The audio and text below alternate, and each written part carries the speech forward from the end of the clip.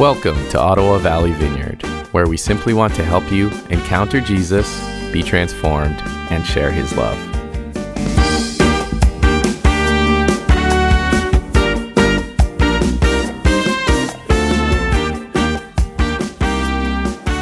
We're in the middle of a series called Stride. What we're doing is we're taking a look at the book of Luke as we lead up to the events that we're going to celebrate at Good Friday and Easter. The death, burial, and resurrection of Jesus. And we're trying to build the story up to that point so that we understand what is happening, so that we understand the magnitude of what Jesus did for us, and we understand the magnitude of his whole life and what it means. In the beginning of the book of Luke, chapter 1, verse 4, he's writing to Theophilus, his sponsor, and he's saying, hey, listen, I'm going to write this orderly account of everything that Jesus did for you with the idea that you would be certain in the things that you've been taught. And that word certain means to kind of not wobble, to not totter.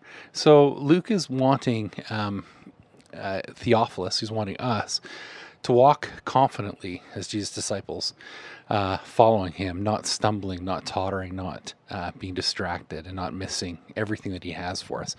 And so we're just going to continue in that journey today. Just to remind us, we started out, and I think you're going to begin to see a progression here in the story. The first week of the series, we looked at Jesus' credentials. So kind of the things we would look at sort of rationally to say, yeah, this Jesus, he's the Son of God. All these things line up. His genealogy lines up. He had this miraculous birth.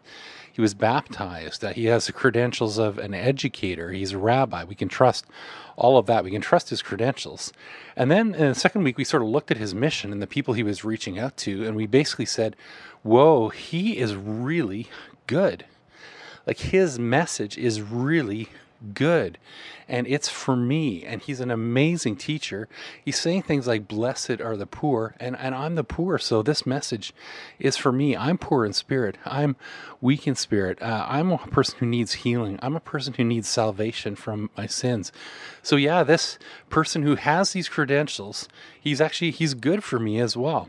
And then last week, we took another step in the story of following Jesus and followed the story of a first century prostitute who came to the realization that, yep, Jesus had the credentials. Yep, he was good. And yep, he is her king.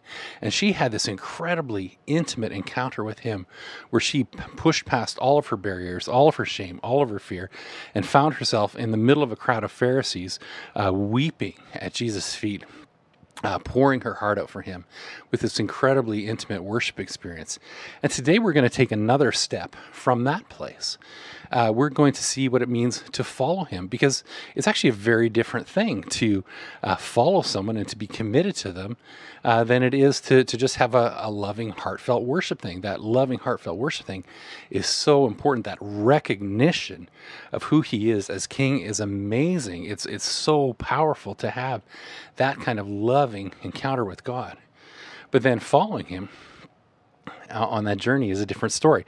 Just to give you an example, when I went away to school, I went to a school called the Elam Bible Institute. I was in high school, and I was wondering where to go, where to study. I had acceptances in a number of different places, but I heard this missionary come and teach about Elam, teach about his adventures in China and New Zealand, Australia, and I was like, whoa, this fits. This is a great place. And all of a sudden, everything was about Elam. I was so excited about it. I wasn't looking on the internet because there was no internet, just to give you an idea of the time frame, but I was getting brochures and talking to people. I was so excited about Elam, and I was ready to go. I was pumped.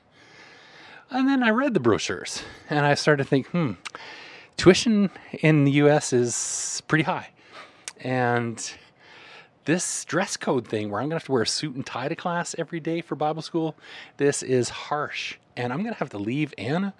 I'm engaged to this beautiful woman. I'm going to have to leave her for the first year of school and go live down in the States. We had phone cards then. We didn't have cell phones, right? So we had to dial in 100 numbers to call one another, and we could only afford to do that once a week. So I had to basically leave my wife and to be pretty disconnected from her. We wrote letters on paper and put them in the mail while I was gone, right? So it was a very different thing going to Elam than it was being excited about Elam. Um, and that's sort of what's happening in this story with Jesus. He has the crowds gathered. They've seen who he is. They've seen that he's good. They've seen the miracles. They've heard the teaching. Some of them have had forgiveness pronounced over them. Like, they are in love. Like, this guy is amazing. And everywhere he's going, people are getting healed and crowds are gathering. And it's fantastic. It's fabulous. But he knows at this point that he's going to the cross. And he knows at this point that the love that he was going to express to them and the reason they loved him was ultimately going to lead to pain. It was ultimately going to lead to conflict with the religious authorities of his day. It was ultimately going to lead to a huge, huge conflict. Just as much as they loved him, the other leaders would feel threatened by him. And ultimately, they were going to kill him. And so, while they're excited, he knows that following him is going to be a difficult journey. Let me just tell you a little story that we can sort of use as maybe a bit of a metaphor, or as a bit of an illustration to go on with that. So the image you're seeing on the screen is just a picture from Google Maps of the apartment that Anna and I lived in the early part of our marriage in Toronto, like right beside the 401, like traffic bombing by all the time. And incidentally, right at the end of the airport with planes like flying over. Like, it was not a nice place, right? It was a crazy place. But imagine that we'd stayed there for a long time in our lives, and we'd raised our kids there. So imagine that you and your brother, they're in school. You're about to, maybe your older brother's about to graduate high school. You've grown up in this small rental apartment. It's home. It's relatively comfortable. But it's not great. You have kind of good friends in the neighborhood. You playing soccer outside. Life is okay. It's everything you've ever known, but it's just not the greatest place in the world. All of a sudden, your dad comes home one day and he says to you, listen, I've reconciled something with my father, and he has invited us to go to Italy and live with him in this amazing chateau he has. And it's a fantastic place. We're not going to have to work so much, your mom and I. We'll have to work on the vineyards, but it's going to be okay. We're going to be working with grandfather, and you guys can be part of it. We're going to get so much time together. Well, there's a vacation property on the coast. There's going to be ski-doos and the whole deal. There's an amazing private school in the village. You're going to get to see grandpa all the time. It's going to be a fantastic journey. Here's some pictures that grandpa sent of the place. This is what it's going to be like. Here's what your bedrooms are going to be like. Again, there's a swimming pool. There's a water slide. It's amazing. New house, new clothes, new life. It's wonderful. And as kids, you're hearing your dad say this, and you are so excited about the journey. It's amazing. And you just went right out to the store. You went and you got yourself a cup for your dad. It says, "Dad, you the best. You're the best. You're the best dad ever. You're amazing. We love you so much. You are the bomb." As a parent, you'd be completely thrilled, right? You'd be loving the attention. You'd be loving the affection that your kids are giving you. You'd be really thrilled. But there would be some concern quietly rising in your heart as well. You'd be thrilled with this reaction, but you know what it takes to make that move. You know your kids are going to have to be in the apartment for a while you kind of work a little bit, 6 months maybe, to save money for the plane tickets, the moving costs, some of the stuff that you love and that you've had in your home for your whole life, your furniture, it's going to get sold on Kijiji. These plane tickets and moving stuff is expensive. And not only that, you're going to have to say goodbye to your friends. You're going to have to say goodbye to the kids that you've grown up with in the building that you've known. You'll be glad to be not walking down the hall that smells like fish all the time, but you kind of like that lady who makes the fish all the time. Like, they're people that you love, people that you care about. It's the only world you've ever known. You're actually pretty attached to it. Maybe your older brother has a scholarship to U of T, and he's like, I don't think I'm going to make the trek to Italy. I know you're excited about that trip, but I'm not going with you. So you're going to have that loss as well. And you're going to have to learn a new language. You're going to have to learn a new culture. There's going to be new foods, new experiences. It's not going to be as rosy as the idea was when your father first introduced you to it. So as a dad and mom, you know that selling your kids on this new home, that's the easy part. Helping them let go of the old home, that's the hard part. And all of a sudden, your world's greatest dad mug says at the bottom, semifinalist, right? Like, you are not the world's greatest dad anymore. In fact, as a father and as a loving father, you're going to have to say some hard things and ask your children to make some hard decisions in order to make that journey of following you, even though it's to a much, much better place. Letting go of the old place is really hard. And discipleship is that. That's a huge part of what discipleship is for us. Discipleship is the practical journey from the kingdom of yourself to the kingdom of God. It's the practical transition, the hard decisions of making a journey from the kingdom of yourself to the kingdom of your God. Because in the end, you just can't live in both kingdoms at once. In the end, you have to leave one and move to the other. And so what we're going to see in this section of the story, the disciples, everybody's fallen in love with Jesus, but now we're starting to trek towards Jerusalem. Now we're starting to trek towards difficult times. And Jesus is going to have to say some hard things to help us decouple from the kingdom of self, from the kingdom of this world, to enter into his kingdom. So when we look at this next section, we're looking again from roughly from the end of chapter 9 through to the end of chapter 14. Jesus is actually going to be quite brutal about this. He's going to say some things that are going to shock us, and he's going to say some things that are going to shake us. And actually, this is the point in the sermon that it actually could get really depressing. Like those cost of discipleship sermons, like they're not fun sermons. Like nobody likes them. It's a super depressing sermon, right? But so before we get into the hard things that Jesus said, first I want to remind us of that future, and I want to just lay down a principle for us so we can really understand what's happening here. Because we don't want to get caught up in the cost without thinking of the value. And that's just the main idea there, is that the cost of discipleship implies value.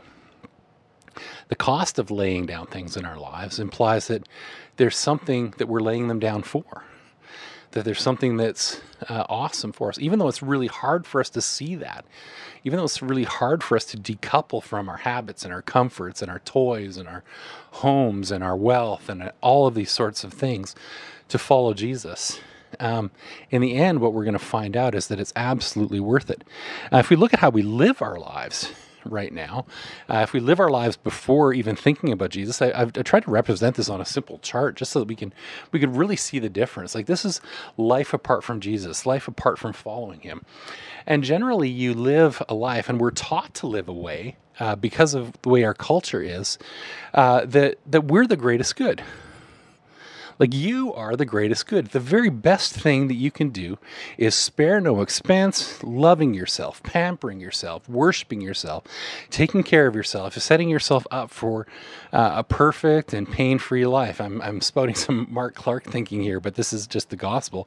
If the natural atheistic kind of story is true, and there is no next life, the logical thing for you to do is to just compile as much wealth and comfort as possible, right? And so that's why we're kind of attached to this old world, because that's what we see with our natural eyes. That's what we see as value. But when we look beyond life to what happens after death, it looks kind of like that. All of that stuff that you've accumulated, it's an old saying, you can't take it with you. When you get beyond death, none of that stuff that you accumulated is going to have any value to you. It's not going to be any good. And that's the kind of thing that Jesus is going to say. But I want you to catch the value side. The way we live as Christians, or we're intended to live, is this: before we know Jesus, before we give our hearts to him, we're accumulating the stuff of life. But when we convert and we become his disciples, we are asked to begin to give away those things that we've accumulated. We are asked to spend them on others, to spend them on the kingdom, to spend them on the life of the church, to spend them not on ourselves, but on other human beings.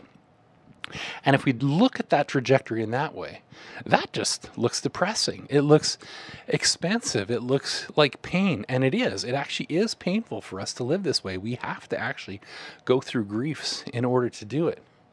But when you look beyond the veil of death, and when you look to the kingdom, and there's also kingdom value in this place as well,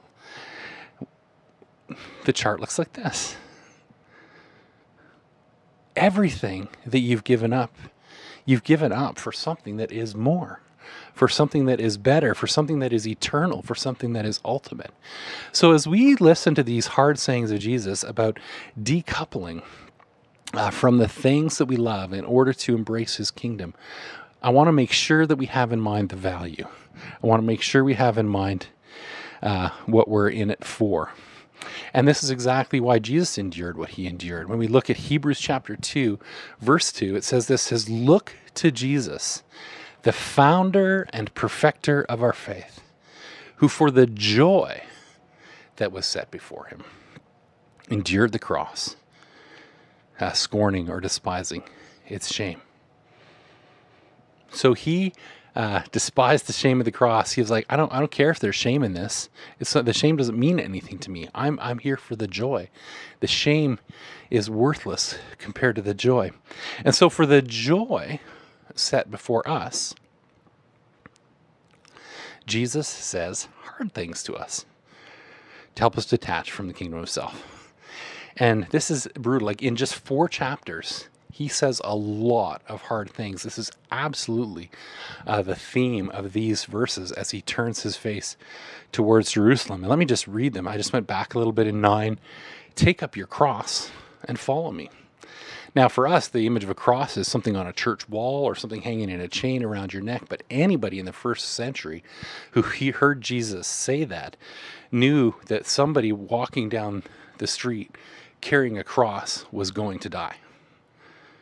And going to die a horrible and torturous death.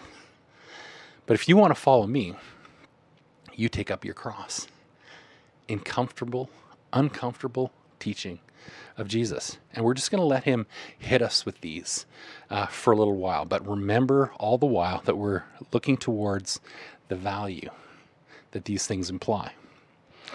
Whoever is ashamed of me, I will be ashamed of him. Harsh, sweet, gentle Jesus. Foxes have holes, birds have nests, but the Son of Man has no place to lay his head. That's what Jesus answered when a disciple sort of said, "Hey, I got to take care of my stuff before I can follow you." And Jesus said, "Hey, I'm not taking care of my stuff. I'm just going. You want to come with me? Leave the stuff." Let the dead bury their own dead. Somebody else in the same sort of parable is saying, "Hey, Jesus, I really want to follow you, but I have to go back. My dad has just died. I want to take care of my dad and do the funeral and do the whole deal." And sweet, gentle Jesus says, "Well, let the dead bury their own dead." Again, I'm just going to let those harsh things sit with us, and then we'll sort of explain them in a moment. But just what Jesus is doing here by this talking about these items of great cost is he's going to imply great value. No one who puts their hand to the plow and looks back is fit. Right? So in the previous one, it's like, so our griefs don't even necessarily trump the kingdom of God all the time. Sometimes we have to step forward and do the things we're called to, even though we're grieving things that we've lost. No one who puts their hand to the plow looks back. So my regret isn't something that's supposed to hold me back. What I've lost, I'm not supposed to focus on it. I'm supposed to look forward. Whoever denies me, I will deny. So let's talk about our status. We deny Jesus to maintain our status, right? To maintain our relationships with people that don't understand him, don't know him. So we pretend we don't know him. And he says, if you deny me, I'll deny you. So if you want to follow me, you have to proclaim me. A hard thing said, sweet, gentle Jesus. Talking with a rich young man, talking about the things that he's accumulated, Jesus says, fool, this night your soul will be required of you. Like, I don't know whether he's prophesying this guy's death. Like, we don't know what it's like in this story. But tonight, your soul may be required of you. Your possessions, whose will they be? Who's going to get all your stuff? Because you're not taking it with you. Sweet, gentle Jesus. And remember, as we're saying each of these things, again, he's talking about a value that he's placing on something that's above these things.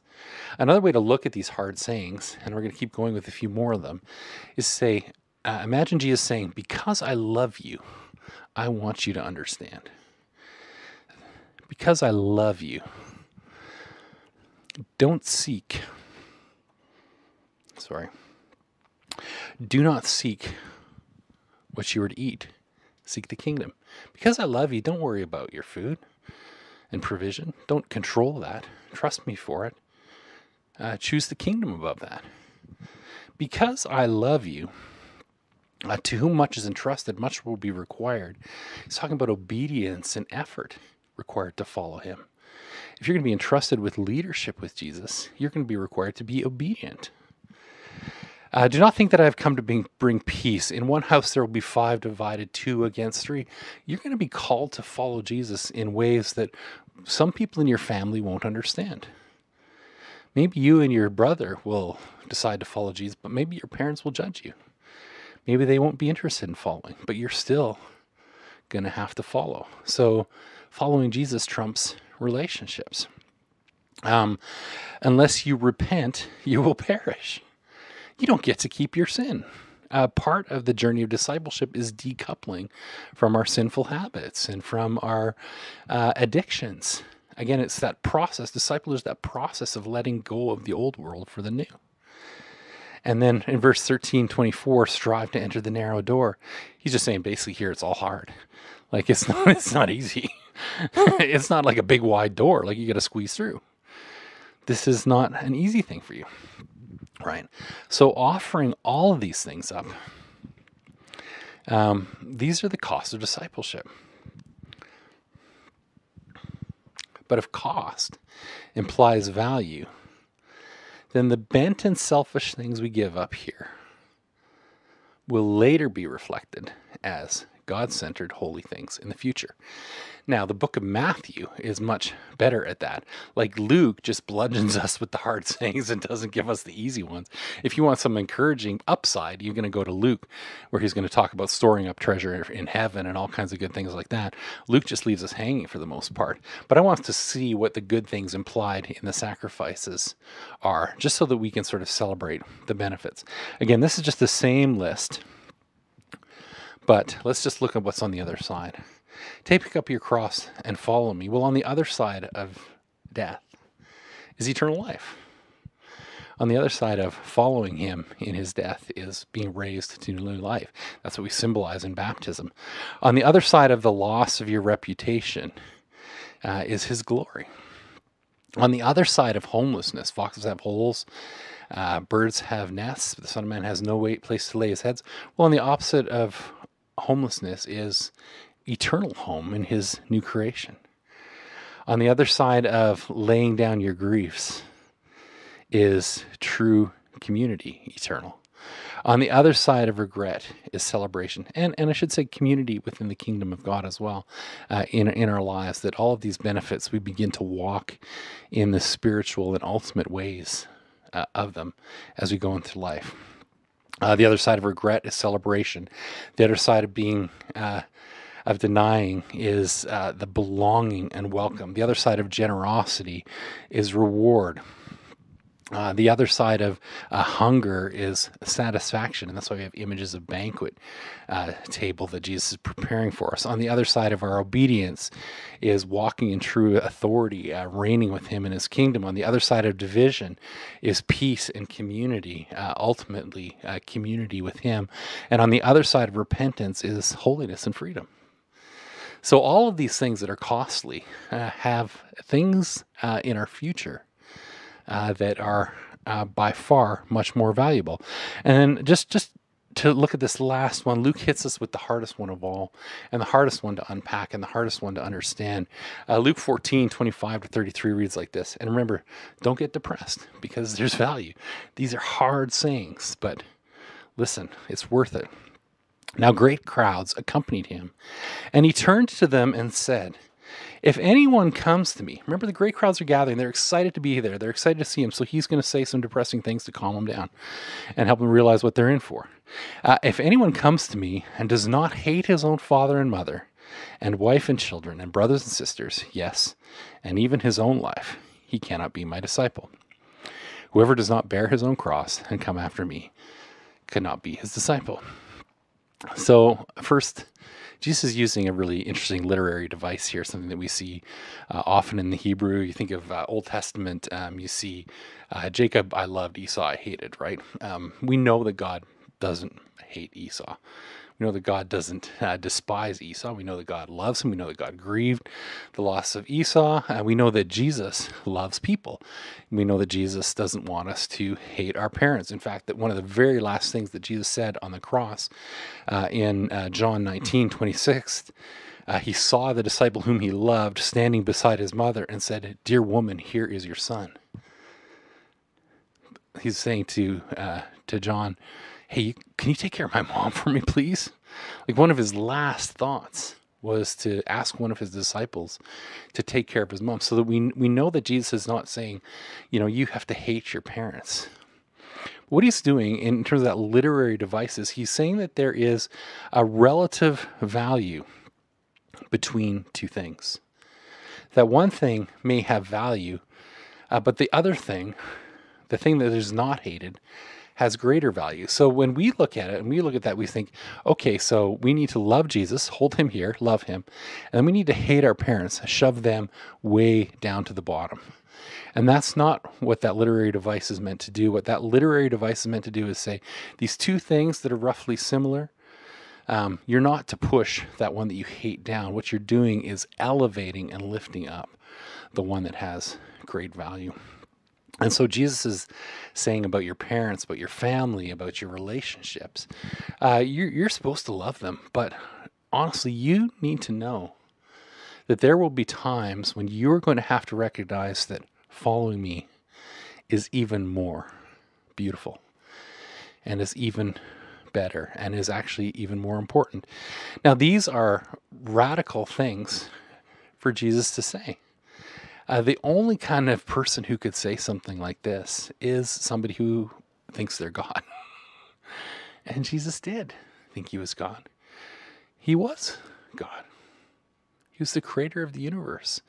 And so when we see him and who he is, creator of the universe, the one who spoke it all into existence with the word, the one who created me, the one who created your mom, your brothers, your sisters, your father, your husband, your wife, the one who created all of them, of course you place the value on him high above all else.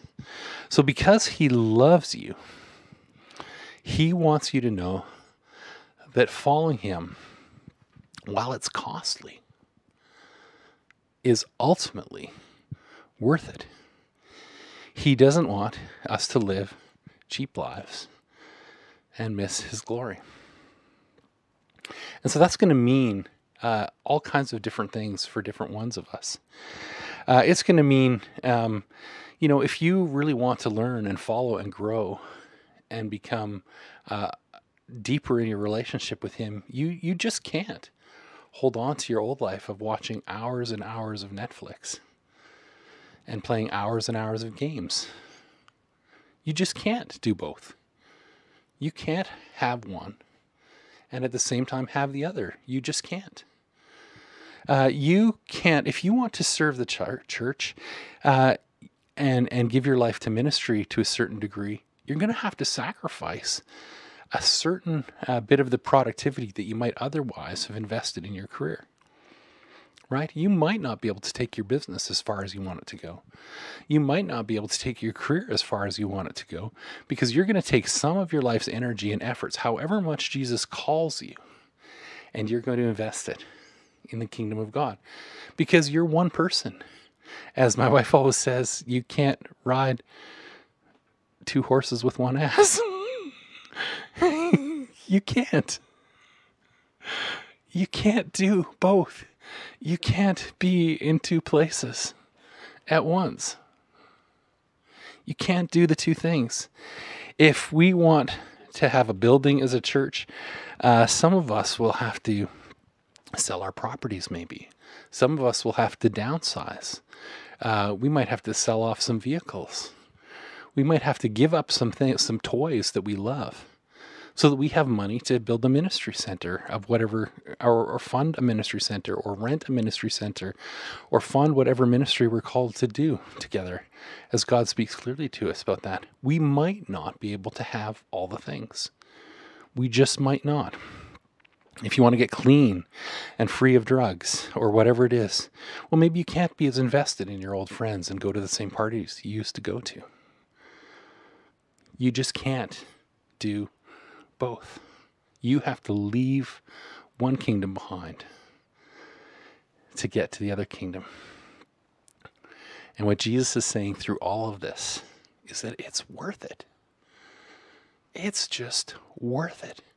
It's worth it for the eternal value, and it's worth it even for the value in the here and now, the transformation that happens in the world around us. But we can't accept cheap faith. We can't accept a cheap Christian life. Dietrich Bonhoeffer, of course, is the person who says this more clearly than anybody else. He said this, he said, cheap grace is preaching forgiveness without requiring repentance, baptism without church discipline, communion without confession. Cheap grace is grace without discipleship, grace without the cross, grace without Jesus. Dietrich Bonhoeffer's story is amazing.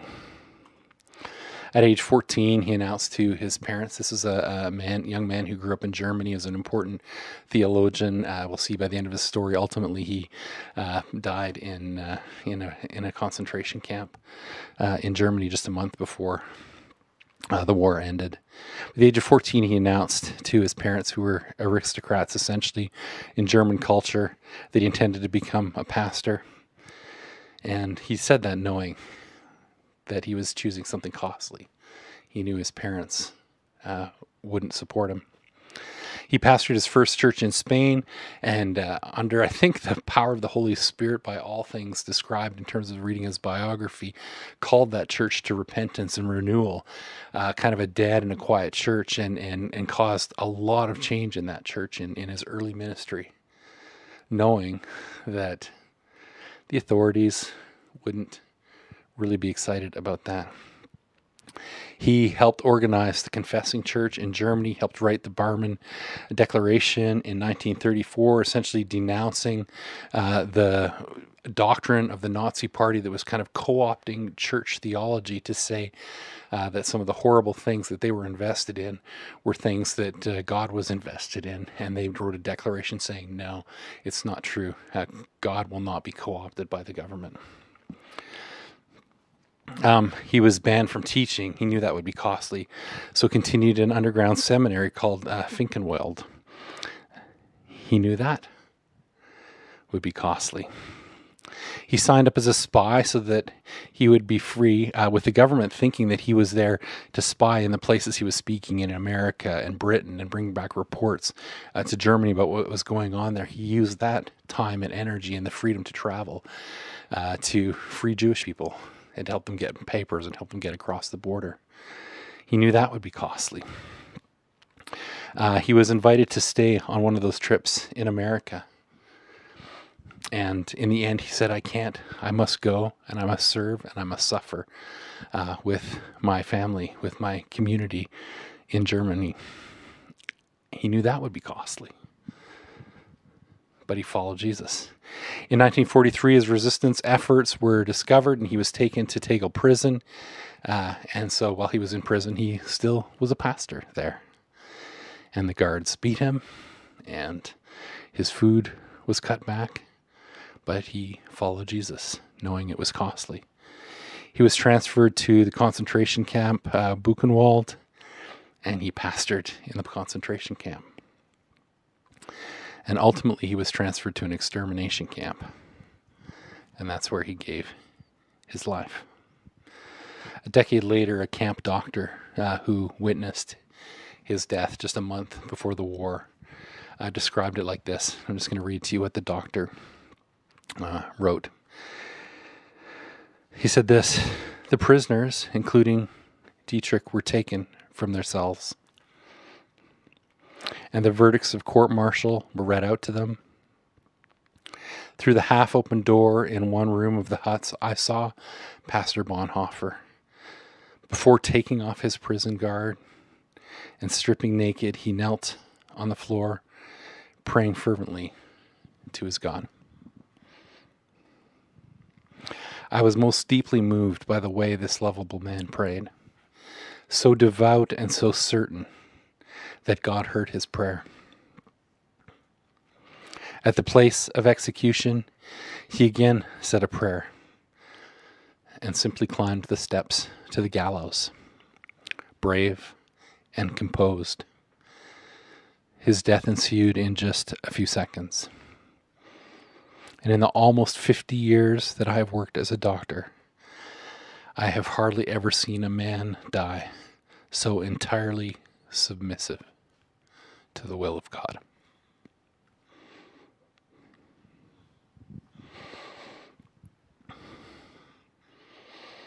What did Bonhoeffer know that we don't? What did Bonhoeffer know that the doctor didn't know? Through all his life, through all his sacrifice, through all his putting himself in danger, through all his constant preaching of the gospel and becoming a disciple himself, and investigations in theology and helping the Jews and pastoring in the prison camps, what did he know that we don't? He knew it was worth it. He knew it was worth it. And so for us, we have to know it's worth it. I don't know what God's calling you to give up. I don't know what you have to leave behind to follow Jesus. I don't know what the cost is for you to be everything he's calling you to be in the kingdom. But I promise you, whatever he calls you to leave behind, will be reflected in an ultimate way, in a holy way, in a God-centered way, and in a beautiful way as the kingdom advances and in the life to come. I promise you. And I'm hearing this promise for myself with the things I have to wrestle with. It's worth it.